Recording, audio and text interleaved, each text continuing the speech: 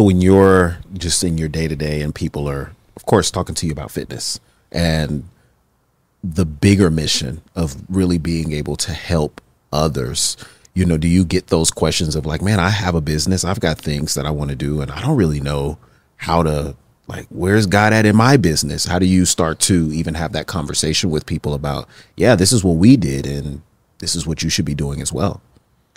Well, I mean, I think God can be in any business that he's invited into, you know. I mean, we all, whatever our occupation is, I think that it should be viewed as like, this is your ministry. If this is where God placed you, he placed you there for a purpose. He placed you there to interact with people. He placed you there to love on people, to pour into people, and just to show them who he is. So really, I think it just starts with just like, it doesn't matter what your business is, or it doesn't matter what your job is. Mm-hmm. Like, if that's where God placed you, then just start opening your eyes to what he wants you to do there and what he wants you to learn there. And maybe you're not there forever. If maybe it's a business you're in for a short time, but he's got you there for something. Mm-hmm.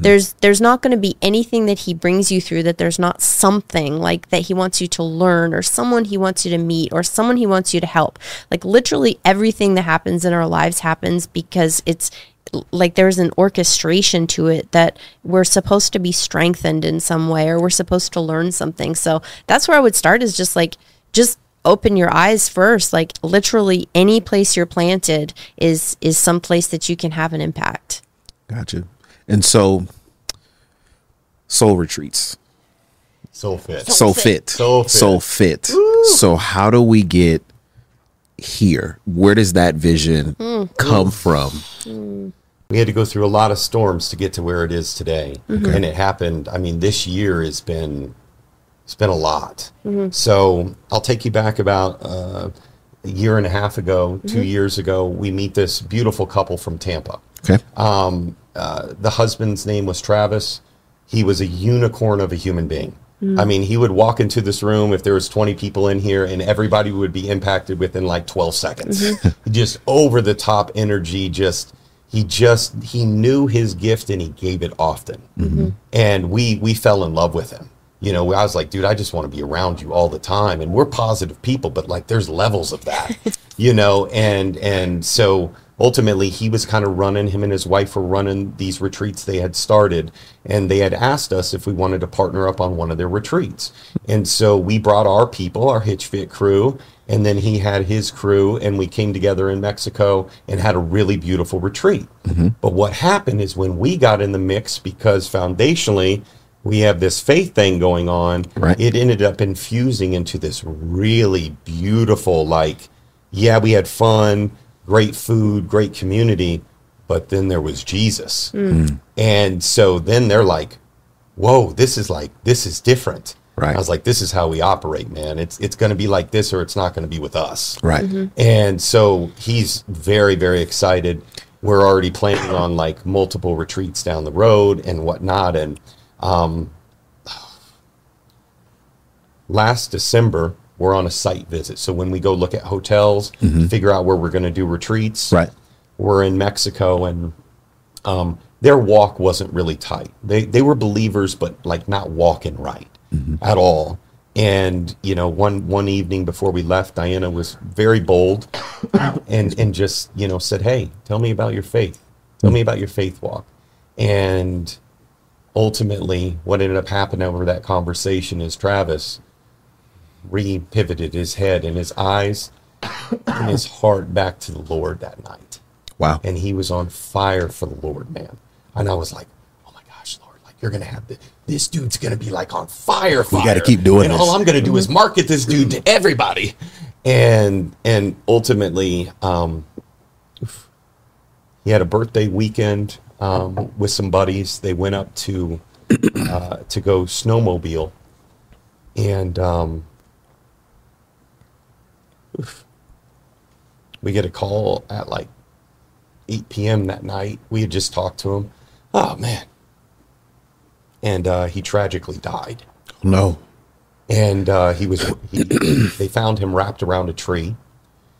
We thought initially it was a snowmobile accident. The snowmobile was untouched.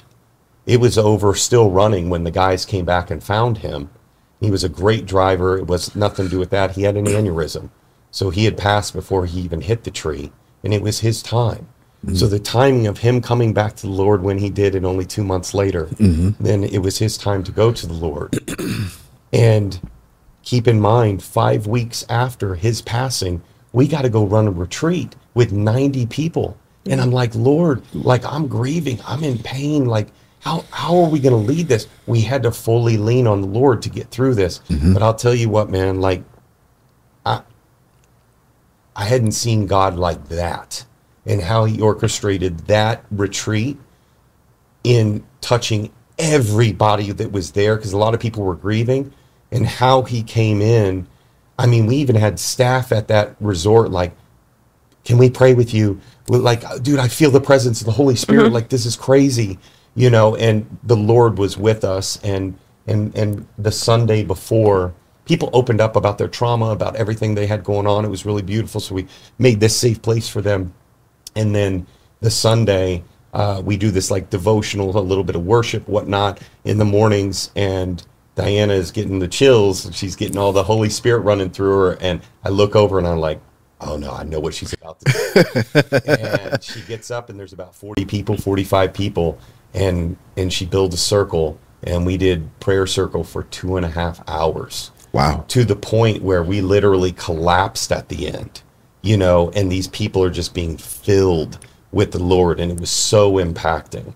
And so we were like, you know, this is what we're supposed to do. And so, anyways, long story short, we ended up having another retreat, and then Diana came up with an amazing vision to have a conference, which is in January, and we're going to go.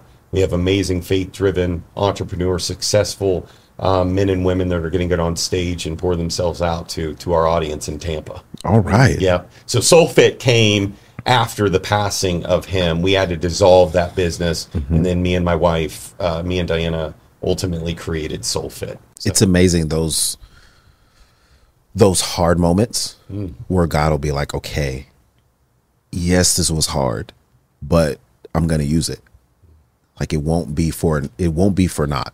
Like, just keep trusting. Yeah, it's hard. It hurts, but I'll help you weaponize that pain. I'll help you use that for a greater scale, for his name, for his glory. And then you look up and you're like, wow, okay, I didn't want to go through that, but because I did. But because God is faithful, here we are. You have that experience, you have that event, and then now you're doing your own event. And it's like, okay, we can do something with this.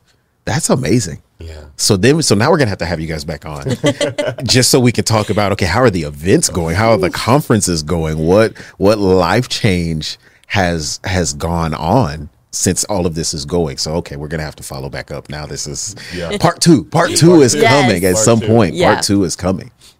So as we, just kind of wind down, what would you want to tell the people?